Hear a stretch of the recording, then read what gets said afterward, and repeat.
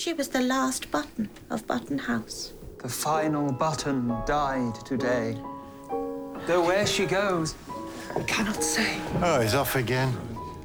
It seems but only yesterday. Don't go without me, oh stupid body. Watched her life.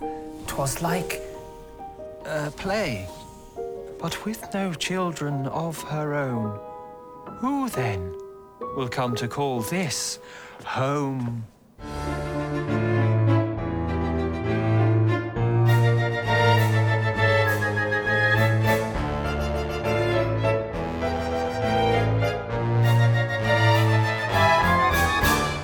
Hello and welcome to the first episode of Haunting Button House, a BBC Ghost podcast, a podcast recapping and reviewing the BBC series Ghosts. Quite a formal intro there. I'm probably not going to do that every week. Trying to remember, it's the worst thing, or just read it into natural. But anyway, I'm Luke, and I'm joined by Tash. How are you, Tash? I'm alright, thank you, Luke. How are you? I'm good. Is that too formal of an intro? Is that... No, I don't think so. That's okay. Yeah, this isn't off air, by the way. We're just going to keep all this in, just Absolutely. because. Anyway, this is our first episode. This is your first time podcasting as well, isn't it, Tash? Yep. Just to get the what do they say? Bring the elephant. No, bring the elephant out of the room. That's not the saying, is it? Ask Alexandra Burke. She brought that she did. The Yeah, UK, yeah. I remember that. So discuss the elephant in the room. Yeah. I suppose. Yeah. So yeah, I've not done a podcast before. It feels very alien to be having a conversation with a microphone in between us. But maybe it'll get more natural as we go. It is always hard to just kind of egg yourself on to have a conversation face to face with somebody that usually, let's be honest, if we were watching Ghosts, we'd be sat on the sofa talking about it, not sat face to face. But at a dining room table that we don't use. Well, yeah. So yeah, we might as well just get straight into the episode.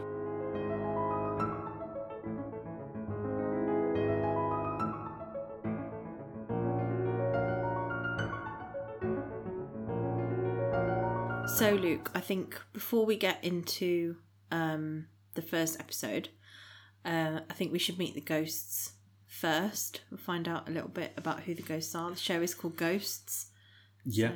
And they are quite a big cast of characters. We have quite a long list of who they are, so it's probably worth just explaining who they are right at the front.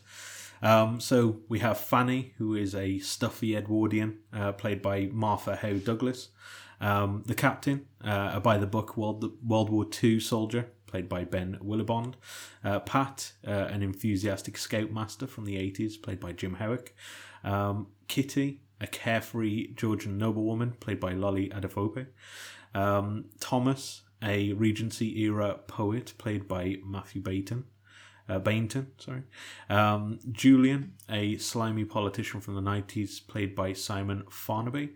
Humphrey, a clumsy, beheaded Tudor, played by Lawrence Rickard. Mary, a plain-speaking peasant woman from Stuart Times, played by Katie Wicks.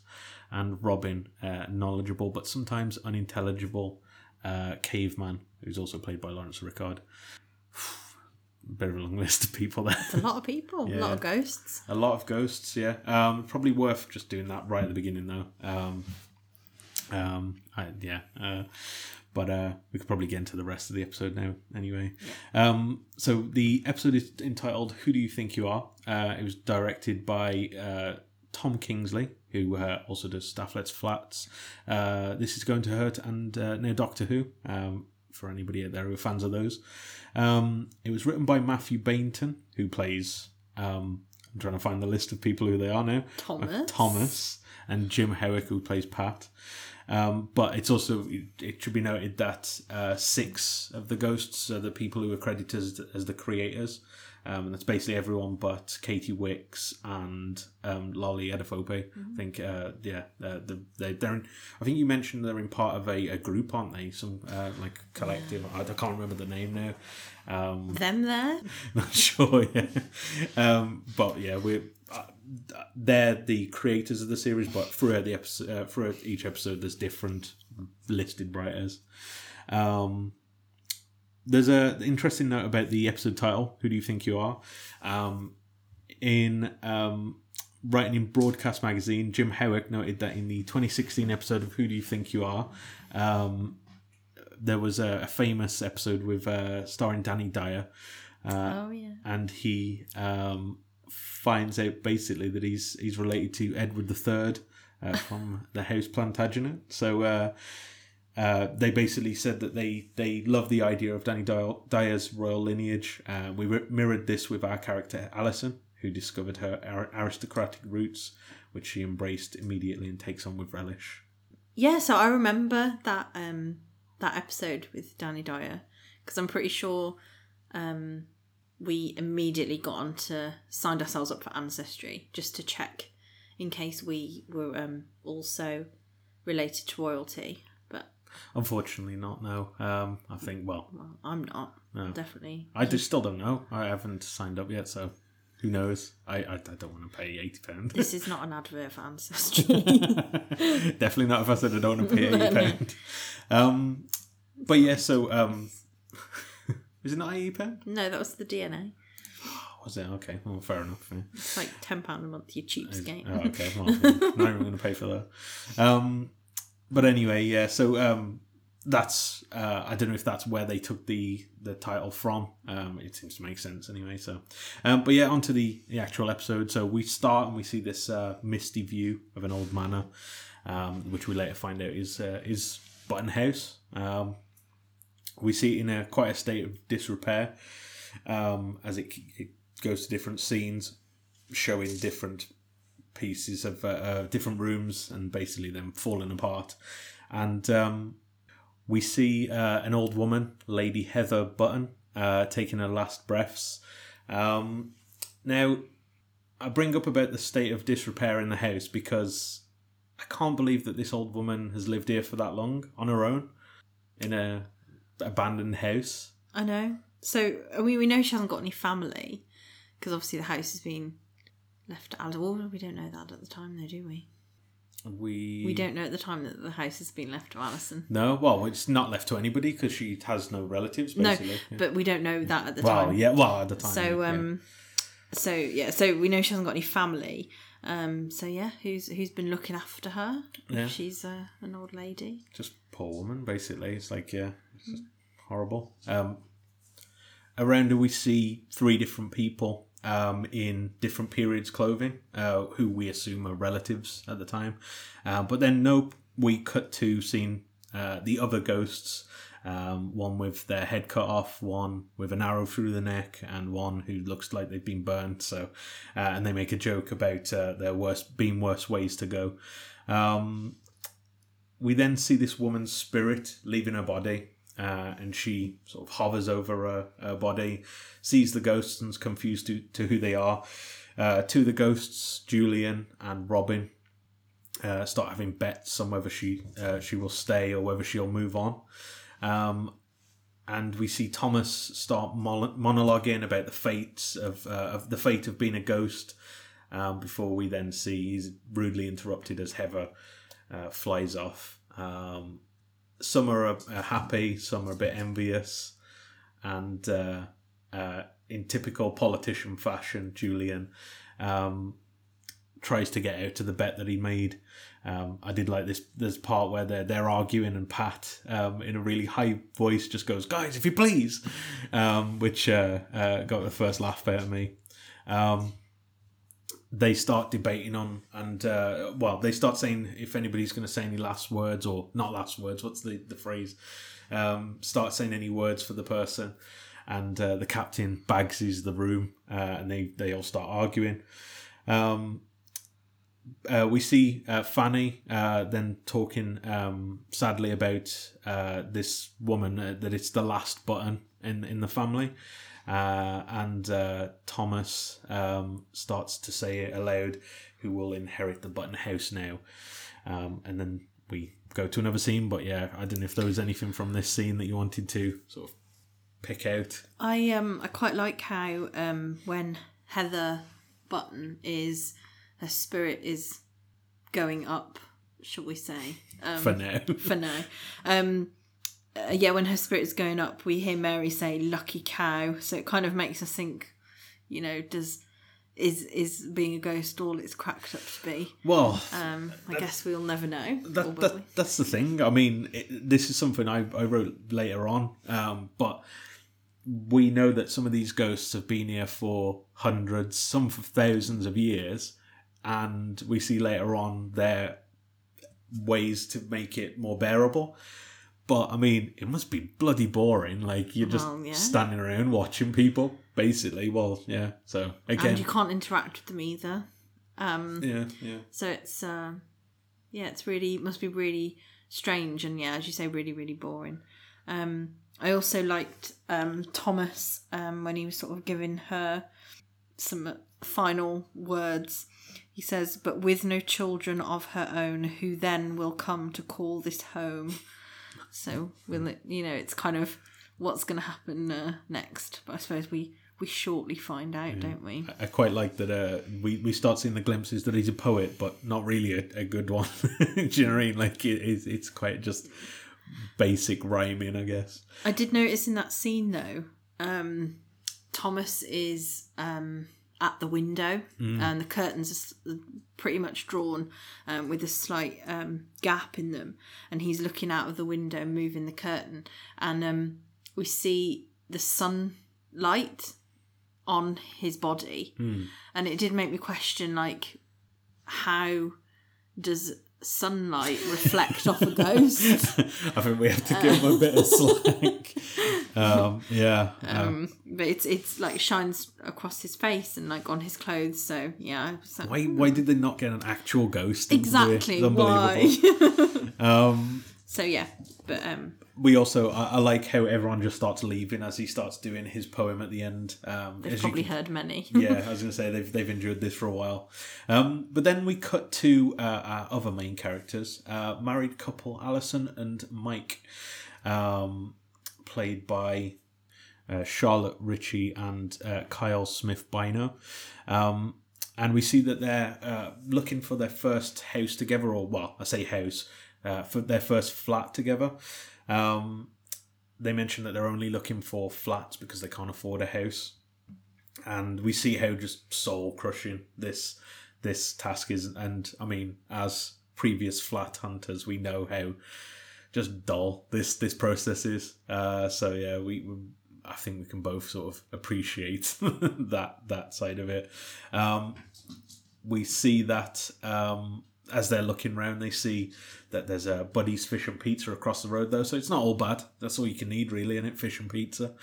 And then Alison starts getting a phone call from a solicitor who informs her that she's inherited a house, and this being Button House. And then we get into the intro. So this is kind of like the opening scene, or the opening scenes of the episode. Wouldn't everybody love to get that phone call, though? I thought that, yeah. It seems like kind of the dream, doesn't it, that they inherit this house. I mean, later on. I guess she doesn't know what kind of house she's inherited. True. It could be a 2 up, 2 down. I mean, even still these days, well, probably yeah. not a bad thing to inherit. Absolutely. And then we get into the intro. It's not really like an iconic intro scene. It's kind of like spooky and sets up the episode, and it's quite short, which is a bonus, I think. I think whenever you've watched like a TV show like Game of Thrones, that intro's good the first time you see it, and then just gets more and more dull there as you go on, I guess. Then we're in the solicitor's office. We see Alison and Mike basically being talked to by their solicitor, and they find that they are the distant relatives of the late Lady Button. We find that Lady Button has no close relatives of her own, and Alison's the only one left, basically, at this point. We see that they have this family tree, and she's far off to the right, so, she's quite a distant relative. I do sympathise with Mike in the situation. Everybody who's had to do a grown-up thing, I suppose, in their life, and doesn't really know how to act in that situation, and he just keeps talking himself in circles, basically. I think that's you. Basically, it's me. You like to fill awkward situations with nonsense. Basically, yeah. I mean, that's a podcast, pretty much, isn't it? Yeah. Especially the potpourri part always makes me laugh. I like how he continues to chew it as well. Well, you've committed, I suppose, at that point. The solicitor suggests that the couple sell the house. They could maybe make a hotel chain out of it. As he's sort of explaining this, it's kind of echoey because he's not really paying attention. She's just realised that she's inherited a massive house. He mentions that the building work's going to be expensive, but they decide we're going to keep the house rather than turn it into hotels. I think their idea is to turn it into a hotel. Oh, yeah, they get themselves, isn't it? Yeah. So instead of selling it to like a bigger company, they want to turn it into a hotel. Yeah. Rather and do everything themselves. We also see a picture of Fanny in the. Sorry, that's childish. We see a picture of Fanny Button in the actual file of the house. So early on, we see her. So we know later on when they see each other, she'll recognise her. We don't see that in the first episode, but I think maybe in episode 2 we will. And I know they mentioned that there's a lot of work in this, but this is kind of the dream, really, isn't it? Like, they mentioned that they could turn it into their job as well. So you get a free house and you don't have to work. I mean, that's... Yeah, but they've still got to pay for all the extensive renovations of the house. I suppose. We've already discussed what a state of disrepair the house is. I suppose. Would you keep it? I think I would, yeah. I think I would keep this. Because, as I said, I know there's a lot of work and a lot of money involved and everything, but it's a nice project, really. You know what I mean? Like, it's something to do that's... I don't know, it's interesting, and there's history to the house. Would you keep it, or what would you do? I think so. I think I'd at least give it a go, because you've got nothing to lose, really, if you've got it for free. Yeah. Although, who's going to pay the solicitor fees of, like, transferring the house into Alison's name? This TV land, we don't need to worry about there's that. too many practical elements that have not been addressed in the show. Let's talk about the ghosts. Yeah, I know what you mean, though. There's a lot of legwork to do in this, but don't worry about that. We cut back to Button House, and we see Humphrey trying to find his head again, as we saw earlier on as well. He dropped his head right at the beginning. We see Robin and Julian playing chess, and we see the rest of the ghosts are listening to Mary's talk of the day. Apparently the wicker basket line where she mentions that it was 5 potatoes high, apparently that was an ad-lib by Katie Wicks. She just came up with that, basically. Well, that's what I read. So yeah, I do like that there's little lines that they've added themselves, I guess. I think 5 potatoes high kind of reminds me of when you think of, like, a house and then you think of how tall you are, and then you think, oh, if I stood on my shoulders with another on my shoulders, another on my shoulders, I'd be like 5 of me, or 6, 7, 8, 9 of me would be the height of a house. Yeah. Does anyone else probably not do that? I think everyone does, don't they? Rather than whenever you find out that a house is like, I don't know, like 10 foot, you go, oh, how many? That's 2 of me or something. No, not you. Just about 2. Yeah. Should probably say this is an audio medium. I'm quite short, so.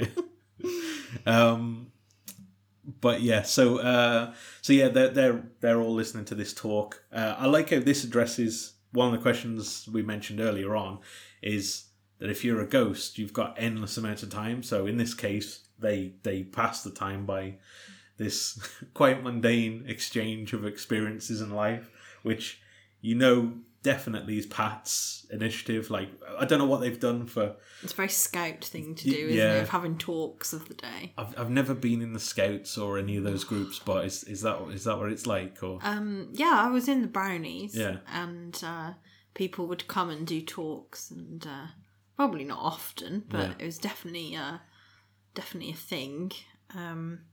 I like how when Julian and Robin are playing chess.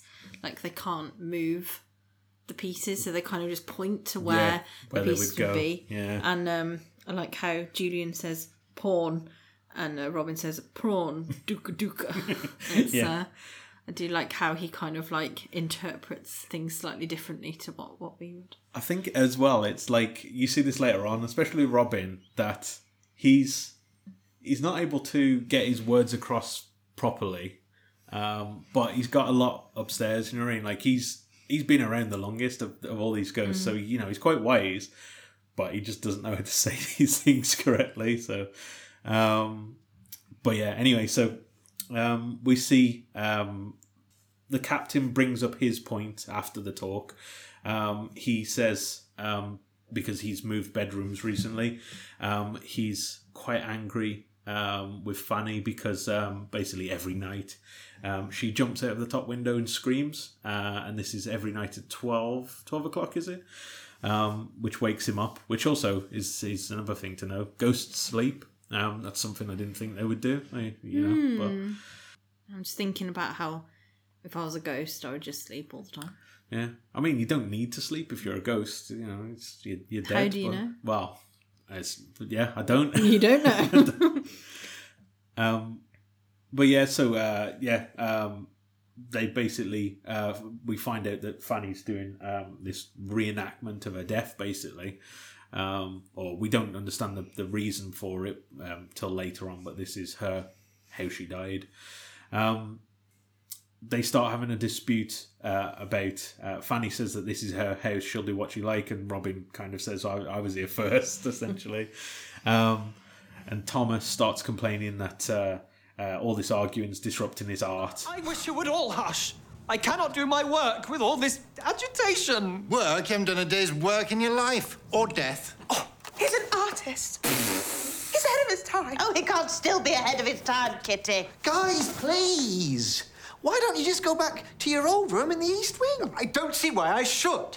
I wanted the garden view. Now, as ranking officer... The garden view comes with the screaming woman. You get used to it after 100 years. I think it's interesting the first mention of ownership of the property.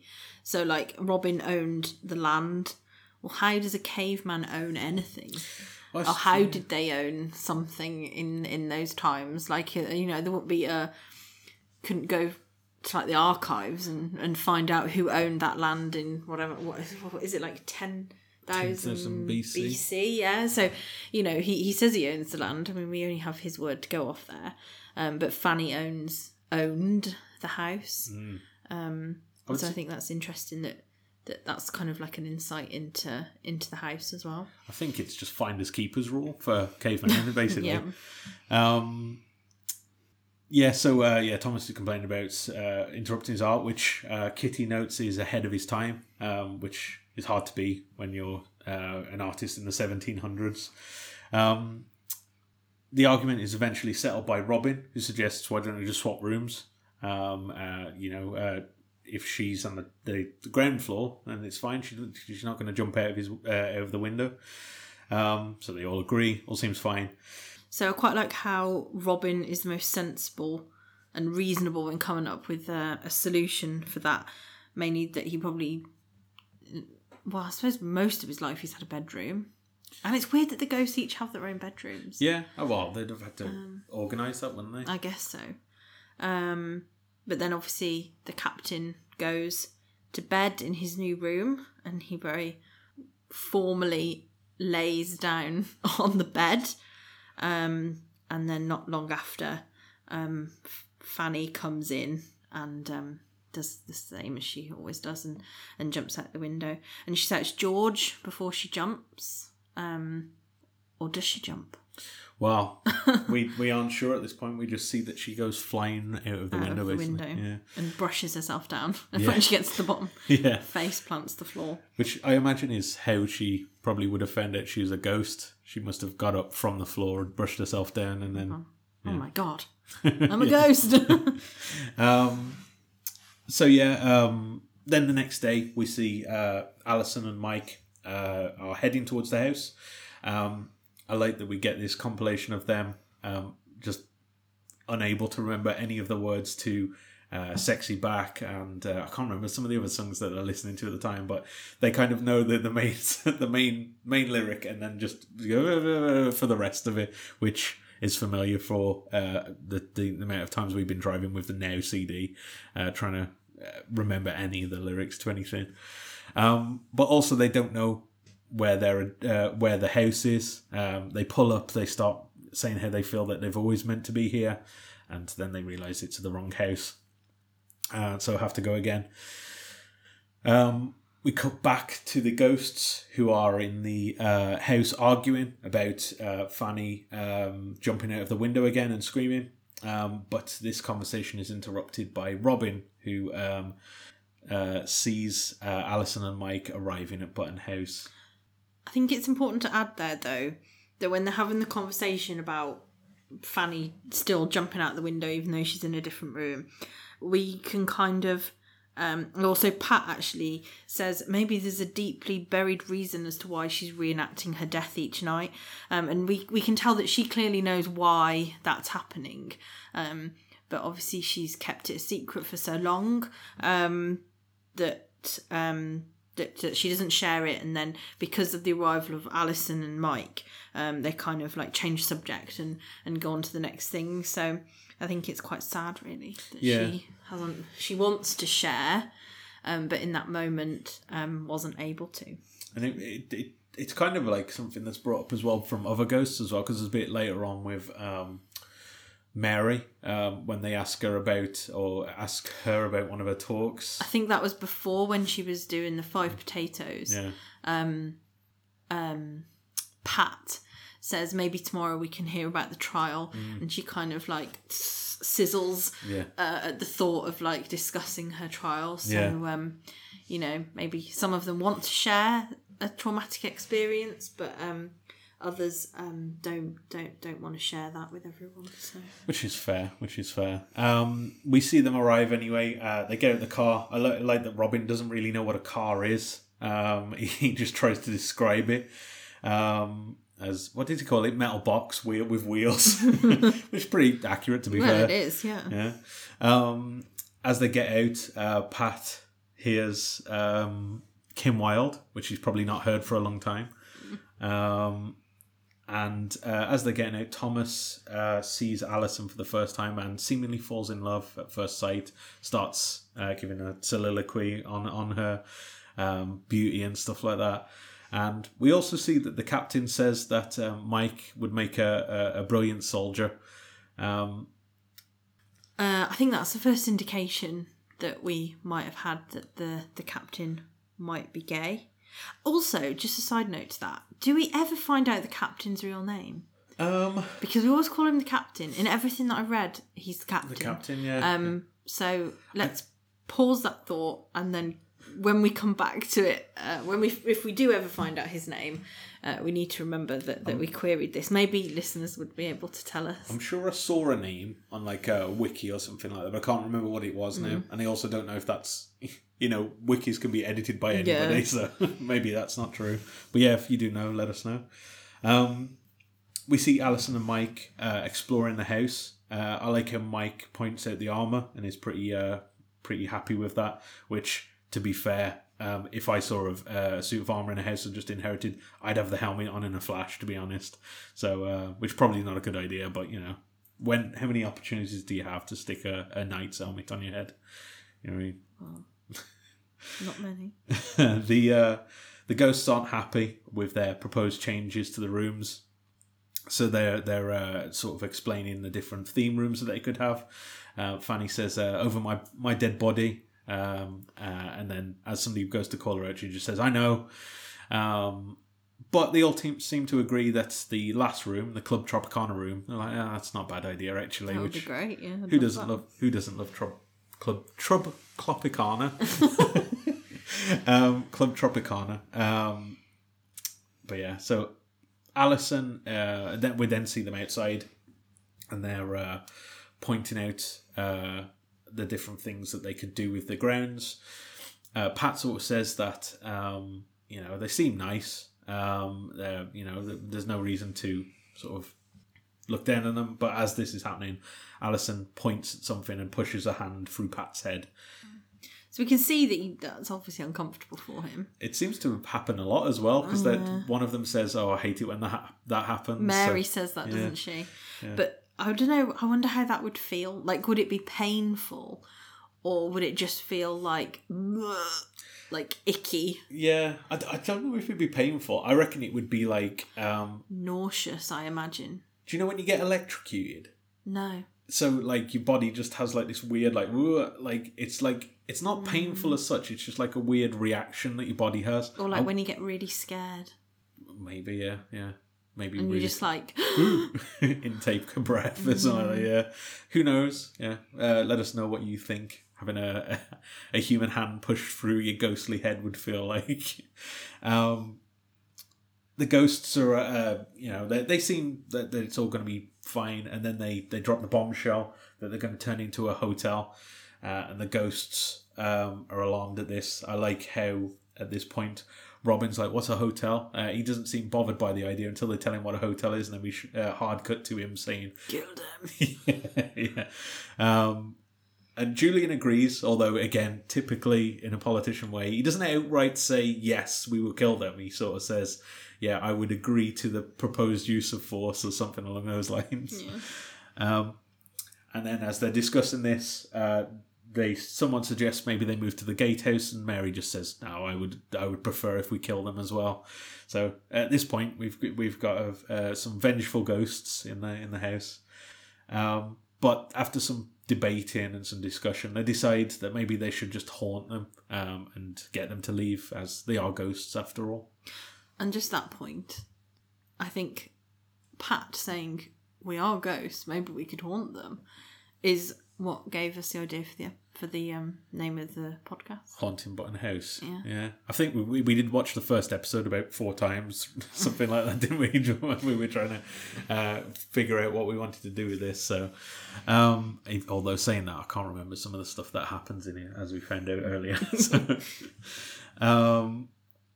we then cut to the next day, and we see the first hints of how unlivable this house is going to be.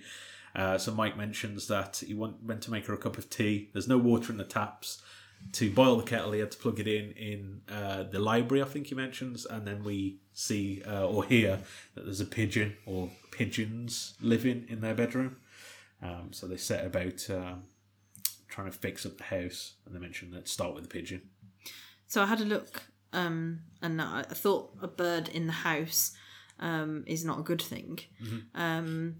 So a bird in the house is a bad omen, and it says it's one of the most common superstitions around a bird flying into your house is that it's a sign of bad fortune or even a warning of impending death. So it kind of, maybe if you were superstitious, you would know that might be a sign of things to come. But other bird bad lucks are bringing peacock feathers into the house is bad luck. However, a common occurrence. However, in India, China and Japan, bringing peacock feathers indoors is actually supposed to increase good luck by providing extra eyes around the house to protect occupants from danger. A woodpecker knocking on a house is a sign of impending death. So Woody Woodpecker's quite bad, really. Whatever you are doing when you hear the first cuckoo predicts your year. It is unlucky to kill or harm a robin, but why would anyone want to do that anyway? Because if you do, then you deserve the bad luck. Yeah, who's killing birds? Well, exactly, especially a little robin. Why would anyone want to do that? And finally, if the ravens leave the Tower of London, then the crown and kingdom will fall. I have heard of that one, yeah. That's why there's a raven master in there to sort of look after them. Make sure they blooming stay. So yeah, I mean, you have to assume that pigeon is in the bed. They've written that in for a reason. Then there's this sort of hint of impending doom. Either that, or they just wanted a gag about a bird being in the house. Who knows? We then get a rundown of the ghosts going through their abilities, basically, of how they're going to use them to haunt them and scare them out of the house. We're also introduced to the first of the plague ghosts. We don't realise there's a group of them until much later on, but we hear about the scary plague girl who sings... Lucy, who sings her scary song. And I like in this scene, the captain is quite good. He just has an annoyance about Mary's grammar just from the off. Like she, I can't remember exactly how she phrases something, but he's just annoyed at how she has. And then also when we see the plague girl approach later on, he just shudders when he sees her at the corner of his eye. Kitty, with some enthusiasm, gives some as they sort of line up outside the bathroom, ready to sort of encounter Alison. I was going to say Charlotte then. I noticed at that point when Thomas is looking through so Alison's in the shower, isn't she? And they're getting ready to like spook her. And Thomas is looking through the door. He says he can't see anything, but. You know. Well, yeah. Perfect. I noticed on Pat's arm one of his badges, and it says first aid. So obviously, I thought that was quite funny because he's got an arrow through his neck, and I'm not quite sure that first aid badge was probably very useful at the time. That he probably desperately needed to know first aid. It's a bit beyond first aid, isn't it? An arrow in the neck. But yeah, so we see them all set up, and they're getting ready to sort of ambush Alison. So Robin's flickering the lights. Yeah. Mary, if you pass through her, you can smell burning. And obviously the plague girl Lucy is singing, and then Julian, if he tries really, really hard with one of his fingers, he's able to move things. Objects, yeah. But before they do this, Kitty gives this rousing speech about how they should all try their best, and the captain is like, okay, yeah, that's fine. I like during this scene as they go through all the abilities you just mentioned, they keep cutting between what Alison sees and what the ghosts are seeing, and with the ghosts it's just this absolute chaos of them trying to make all this happen, and Alison is just completely oblivious to everything and just walking through. She kind of turns around when the lights are flickering, but that's about it really. Because they thwart them each time. The light flickers. She kind of isn't. What does she do now? She flicks the light on, which electrocutes Robin. The smell she's not too bothered about. She just thinks it's toast.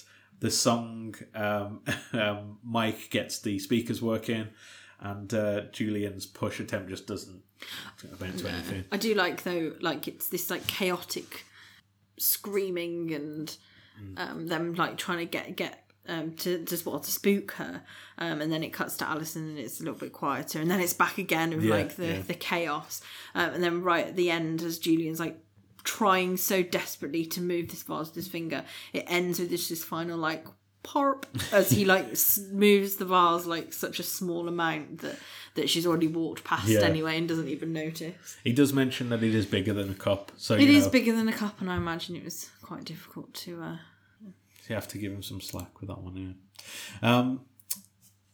So it all ends in failure, and then later that day we see so they mention when she's in the shower that the hot water goes off, so they decide that they need to head into the basement to try and fix the boiler.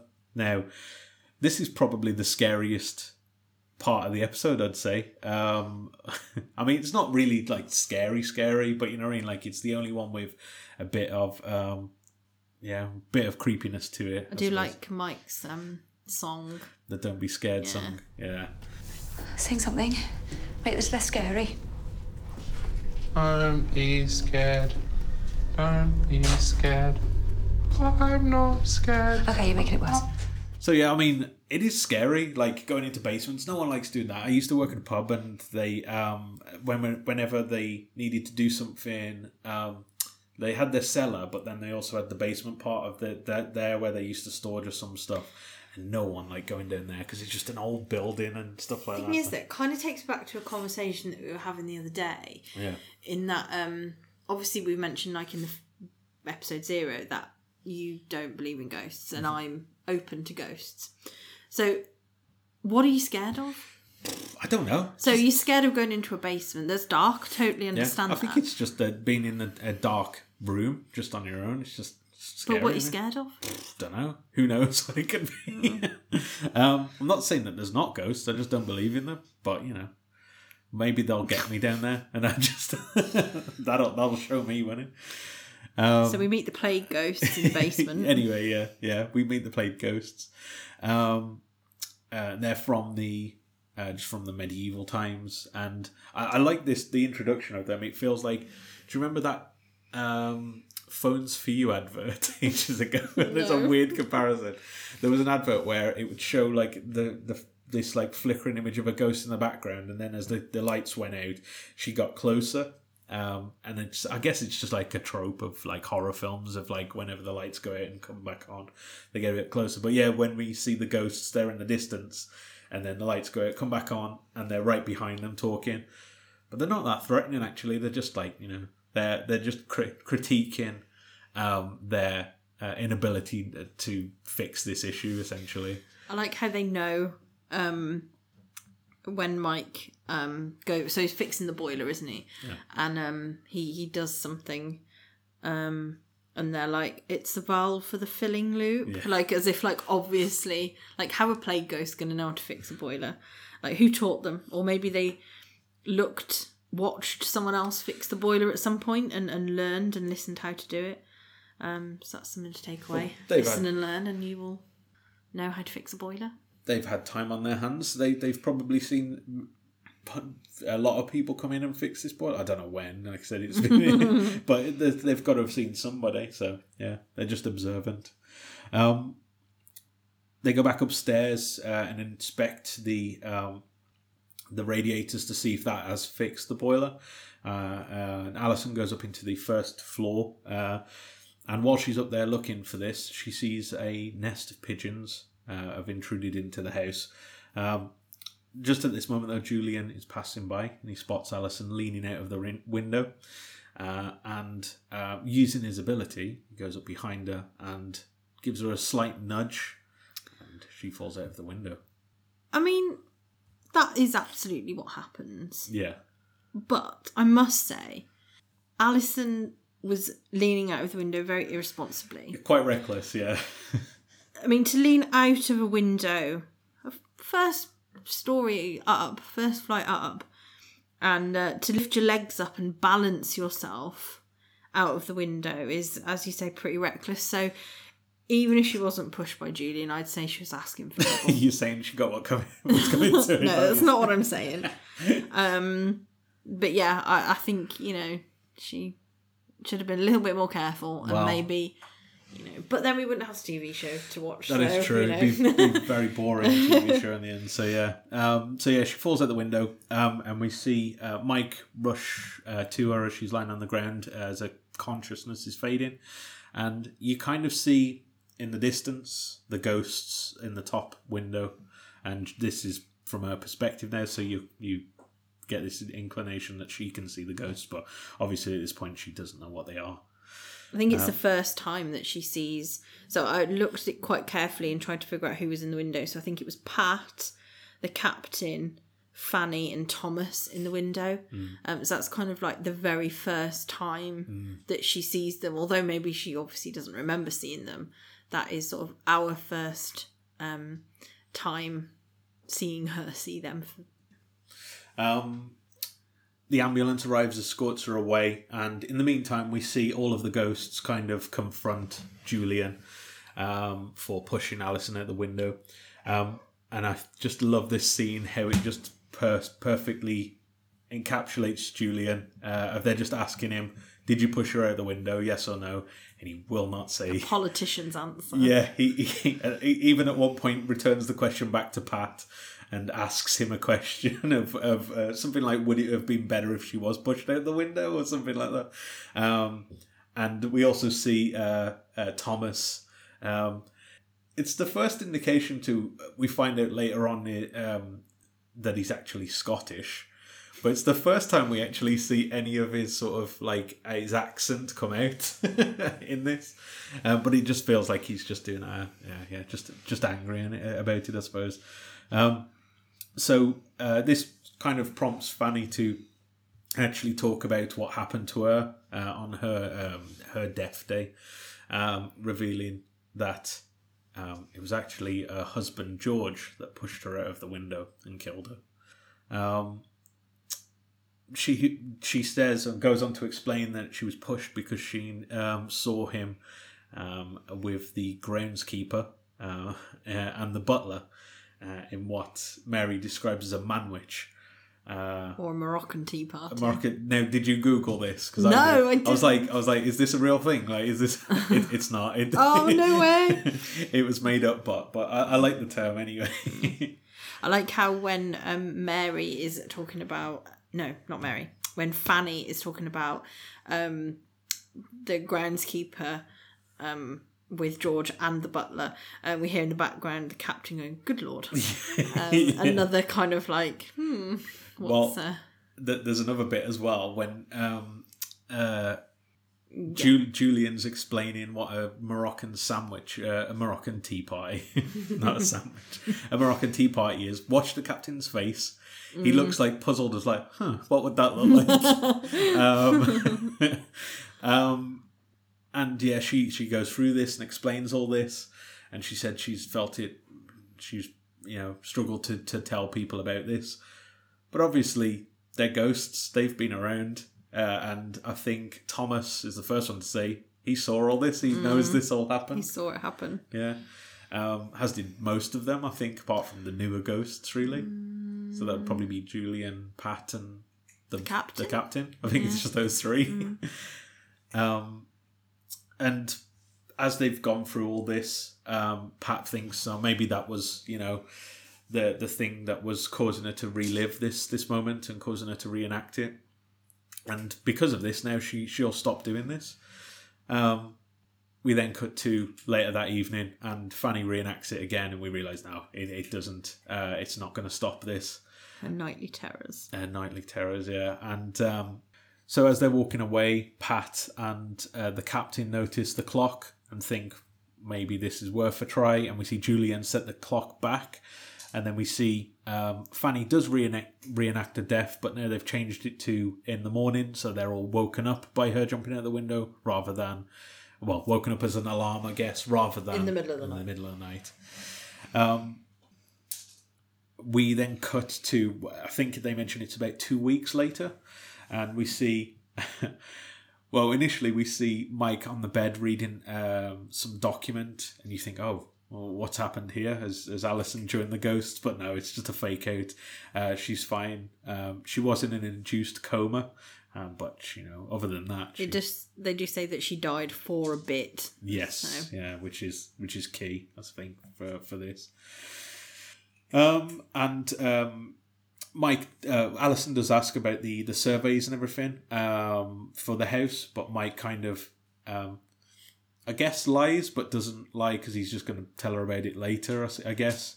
But says no, they didn't come back, and doesn't want to burden her with it right this second. We then cut back to the house and we see Mary giving one of her talks of the day again, except this time she's talking about cows. I like a description of you want to get the end for looking. You want to get the end and not the part for looking and chewing out of, which is a good description, I think, of her face. And she's... what's she describing now? Milking a cow. How to milk a cow, yeah. I think when she does the action again, the captain goes, "Good Lord."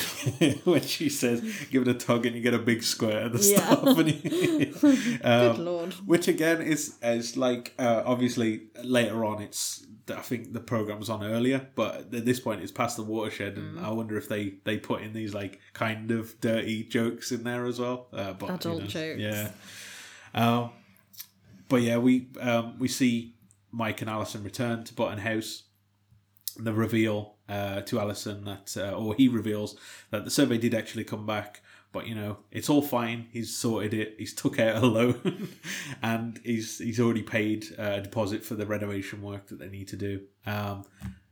would this I take wrote away the here, stress? do not do this to me, Luke. Ask me first. Yeah. So if we're ever in that position, please ask me first. Yeah, I didn't think anybody would be happy for somebody to be like, I've taken out what I imagine is quite a substantial loan to sort of cover all this. So yeah, and this also adds a bit of worry into Alison. You see her at the time is not looking happy about this, and this comes up later on as well. But yeah, we see the builders actually arrive and they start making their way into the house, and as this is happening, Julian walks out at the same time as the builders are there. The builder makes a note that they all need to wear hard hats. And as Alison sees Julian for the first time, she says, "Oh, you should be wearing a hard hat." To which he freaks out about, realising she's seen me and has actually just spoke to me. But obviously she doesn't know he's a ghost at this time. He runs to the other ghost to tell him what's happened. And we see Alison later on in a different room having second thoughts about this whole project, basically. And with this and knowing how much he's put down in a loan to actually get this going, she starts doubting their plans, basically. Mike tries to calm her down and say it's all going to be fine, we're going to sort it. But at this time, we see heads start popping out of the wall from behind Mike, and we see Alison look shocked, and he's like, I understand your worries, as we see these ghosts all walking towards her. And then we end the episode with Humphrey arriving behind her, and Alison just screams.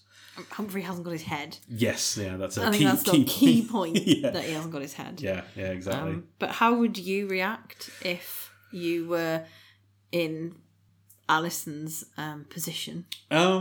Well, I think I'd probably think I was going mad or something or something had happened. You'd question your sanity. Especially if I'd just fallen out a window and been put into a coma. I suppose, you probably wouldn't just immediately think,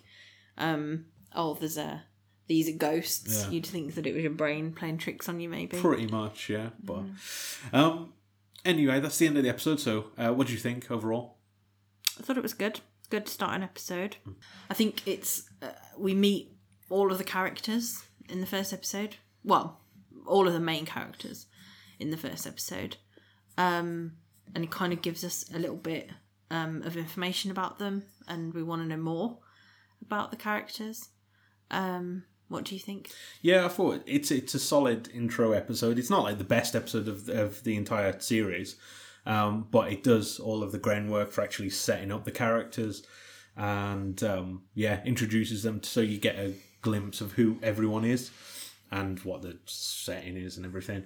But I think if I was a new viewer, I'd definitely give the second episode a watch based off of this one. So I think it does the job on that. So I did put down a rating. I don't know if you gave a rating yourself. Yeah. What did you rate it? I gave it a 7 out of 10. 7 out of 10. I also gave it the exact same. Oh, right. So we're on the same page there. But saying that, I had a look on IMDb, and with 968 ratings, it got a 7.4. So okay, so kind of like middle. Pretty much kind of bang on, really. Yeah. So.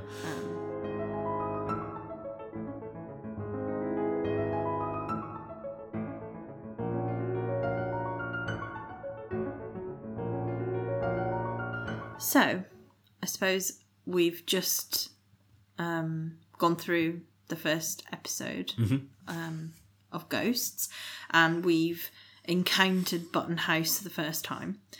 I thought it might be interesting to have a look at some other haunted buildings that we have in the UK. But as we're from the West Midlands, I thought we could start in the West Midlands for our first series and see how we go. Yeah. If anyone has any buildings they'd like to suggest for maybe series 2, we'd be open to those. Yeah, definitely. So, for this episode, we're going to have a look at Dudley Castle, which is in Dudley. Funnily, in the West Midlands, yeah. So I've got a little bit of information about Dudley Castle. and the ghosts that may or may not roam the grounds. The grounds. The zoo. The zoo. We'll come to that. We will come to that. Jumping ahead. So Dudley Castle has a reputation of being one of Britain's most haunted castles. The castle was first built in 1071 as a moat and bailey fortification, as was common following the Norman invasion in 1066. It was one of the many fortifications built by followers of William the Conqueror to help him maintain control of the land and its inhabitants. And in Dudley, you would need a castle to control the inhabitants. It's okay, we could say that we're near there. So Dudley Castle itself sits within 40 acres of ground, which is now home of Dudley Zoo and Gardens. The Dudley Zoological Society was founded in 1935 and the gardens themselves opened to the public in 1937. So we've been. We have been. I didn't realise it was like that new. I thought it was older, like than 1930s. The actual zoo or the castle? The zoo part, yeah. But we have been, yeah. No, it was good. Although just, if you do decide to go, it's all uphill. It's very hilly. It's very hilly. Yeah, it is basically a hill. Well, you just walk sort of in a circle all the way around to get to the castle. Mm-hmm. But you can go on that little thing, but you won't catch me on that. I would say train, but train on wheels. It's not a train, it's like a... It's a land train? I don't know. No. Oh, no. I don't mean that. I mean the chair thing that you sit on. Oh, the lift, like the lift thing. I would not. I don't know if you can go on that now. To be honest, I think it's open. Yeah, okay. I've never seen anybody on it. Maybe no one's brave enough. No. So that's the castle as it stands at the moment. Mm-hmm. So ghost sightings were first recorded at Dudley Castle in the 1870s by Harry Bentham, a local man who collected ghost stories.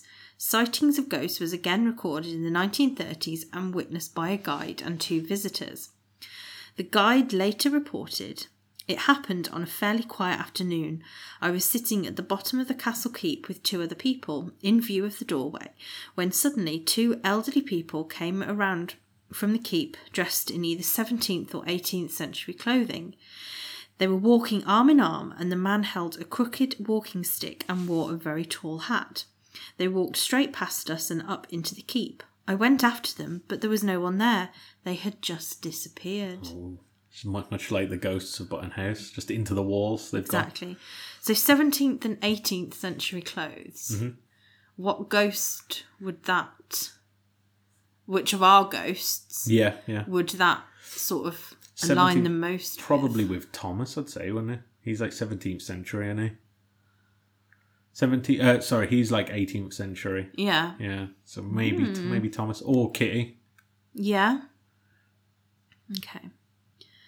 So then, in 1966, a teenager working at the zoo reported hearing weird noises, which were accompanied by the shape of a woman in a white gown. He resigned soon after the incident. This could be the ghost of the Grey Lady, who was seen in various parts of the castle.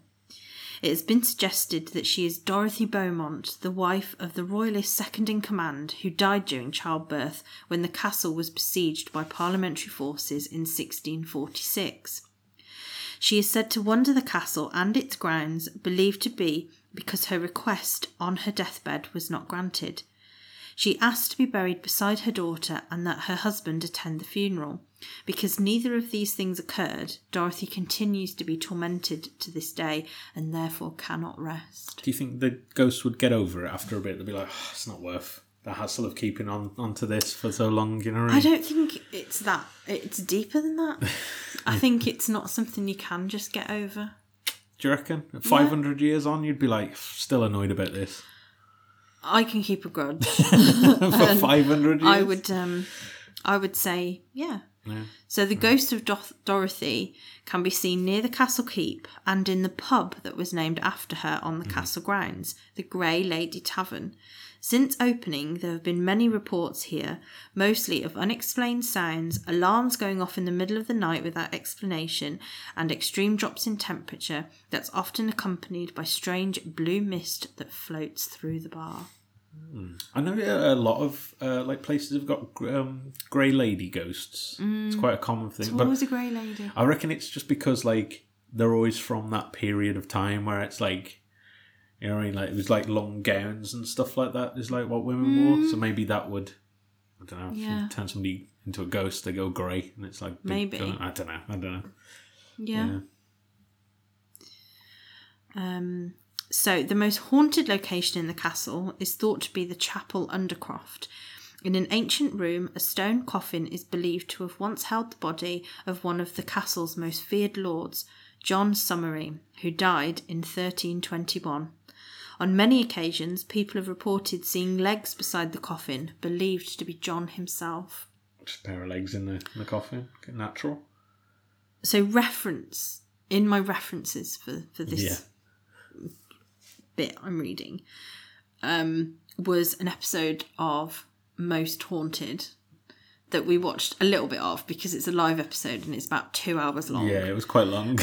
But they go into that part of the castle and kind of do I wouldn't even say it's a seance, but Derek Okora goes in and he's like definitely... He's having a chat with one of the ghosts, yeah. Yeah, whether that was John, I can't quite remember, but he was definitely there, and I remember Yvette Fielding lying in the coffin. To which you said, why would you do that? Why would you do that, though? Why would you do that? If nothing else, it's disrespectful. Yeah, I suppose, but it's like 700 years old, maybe. That's not the point. That is not the point.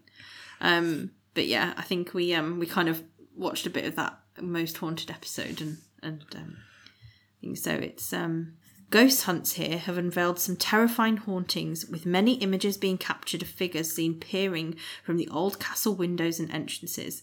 Those that have ghost hunted at Dudley Castle have described feelings of being touched and being watched. Others have complained of stones being thrown at them, and this happens on a regular basis. Which I just think Dudley getting stones thrown at you. Well, maybe, but yeah. Other reports include people having the feeling of their clothes being tugged at or their bodies prodded. On one particular occasion, it is reported that a little girl flipped over a chair during a paranormal investigation. A little girl ghost, or just like a little girl? I've got to be honest, I'm not sure. I think a little girl ghost flipped over the chair. Maybe that was... Oh, no, the daughter. She died in childbirth, so that can't be the daughter of Dorothy. But yeah, who knows? I mean, the castle's really old. Really old. Really old. So, loads of things might have happened there. On another investigation, a dark, shadowy figure was captured on camera. People have also reported strange grinding sounds coming from the chapel above, and on investigation, the sounds cease. So yeah. So my question, after sort of looking into Dudley Castle and obviously reading about the experiences that people have had with the ghosts, is that obviously we know that Dudley Castle is now a zoo. Yeah. And it's quite known that maybe animals are more susceptible to things that humans might not be able to detect or pick up on. So I'd be interested to know if there's been any sort of experiences with animals and if they have sort of acted strangely, that people might think that maybe there's been ghosts around that they've kind of reacted to. Another sort of thing was, are there animal ghosts? You never hear about that, do you? No. Animal ghosts, so is people.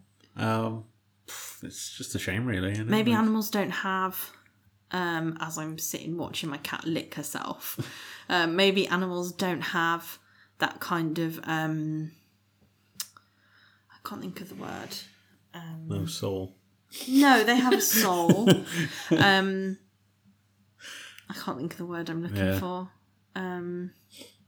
Ability that maybe they just I suppose most ghosts are they just drift off. Most ghosts are like vengeful, or they're like have a reason to stay behind. Cats are just like whatever. Maybe they don't like kind of or any animal. So if anyone from who knows anything about animals might be able to, or maybe you have a pet or animal that has acted strangely that you think may have been like a ghost or some kind of paranormal activity that made the animal be strange. But yeah, so. Yeah. And have you visited Dudley Castle yourself? Because the animals there didn't seem perturbed by any ghosts or spirits. They kind of just were, a lot were asleep, to be honest, when we saw them. It was a hot day. It was a hot day, yeah. Yeah, so they got bigger fish to fry at that point. But yeah. So that's the end of the episode. Hopefully you enjoyed the episode. Obviously it's our first episode. I've never done a podcast before, as we've mentioned, so I don't really know what I'm doing, just talking at this point. But we'd really love to know what you think, and let us know what we can do differently or better or keep doing something. And just your opinions on the episode itself, the actual episode of Ghosts as well. Yeah, just let us know about anything you think on that. So you can contact us through Instagram. So that's sort of our main social media, I would say, that we're going to try and use. So follow us on Instagram, and you can message us or comment on our posts. So you can find us at Haunting Button House on Instagram. We will post some things to Facebook, to some of the groups. There's lots of groups that have been really friendly and kind already, so we'd love to hear more on those, about what you think. And also you can email us at hauntingbuttonhouse@outlook.com, and we'll kind of maybe have a look through some feedback, and if you've got any comments, we might read them out at some point as well. So we'd really like to hear from you. Yeah, I'll pop all of this in the actual podcast notes as well. So you'll be able to just click on the link and follow us through there. So next week we are looking at an episode called Guerrilla War, which should be interesting. Do you think we'll see any actual monkeys fighting or anything like that? Do you reckon that's I hope so. But anyway, we shall see next week. So we'll speak to you again then. Bye.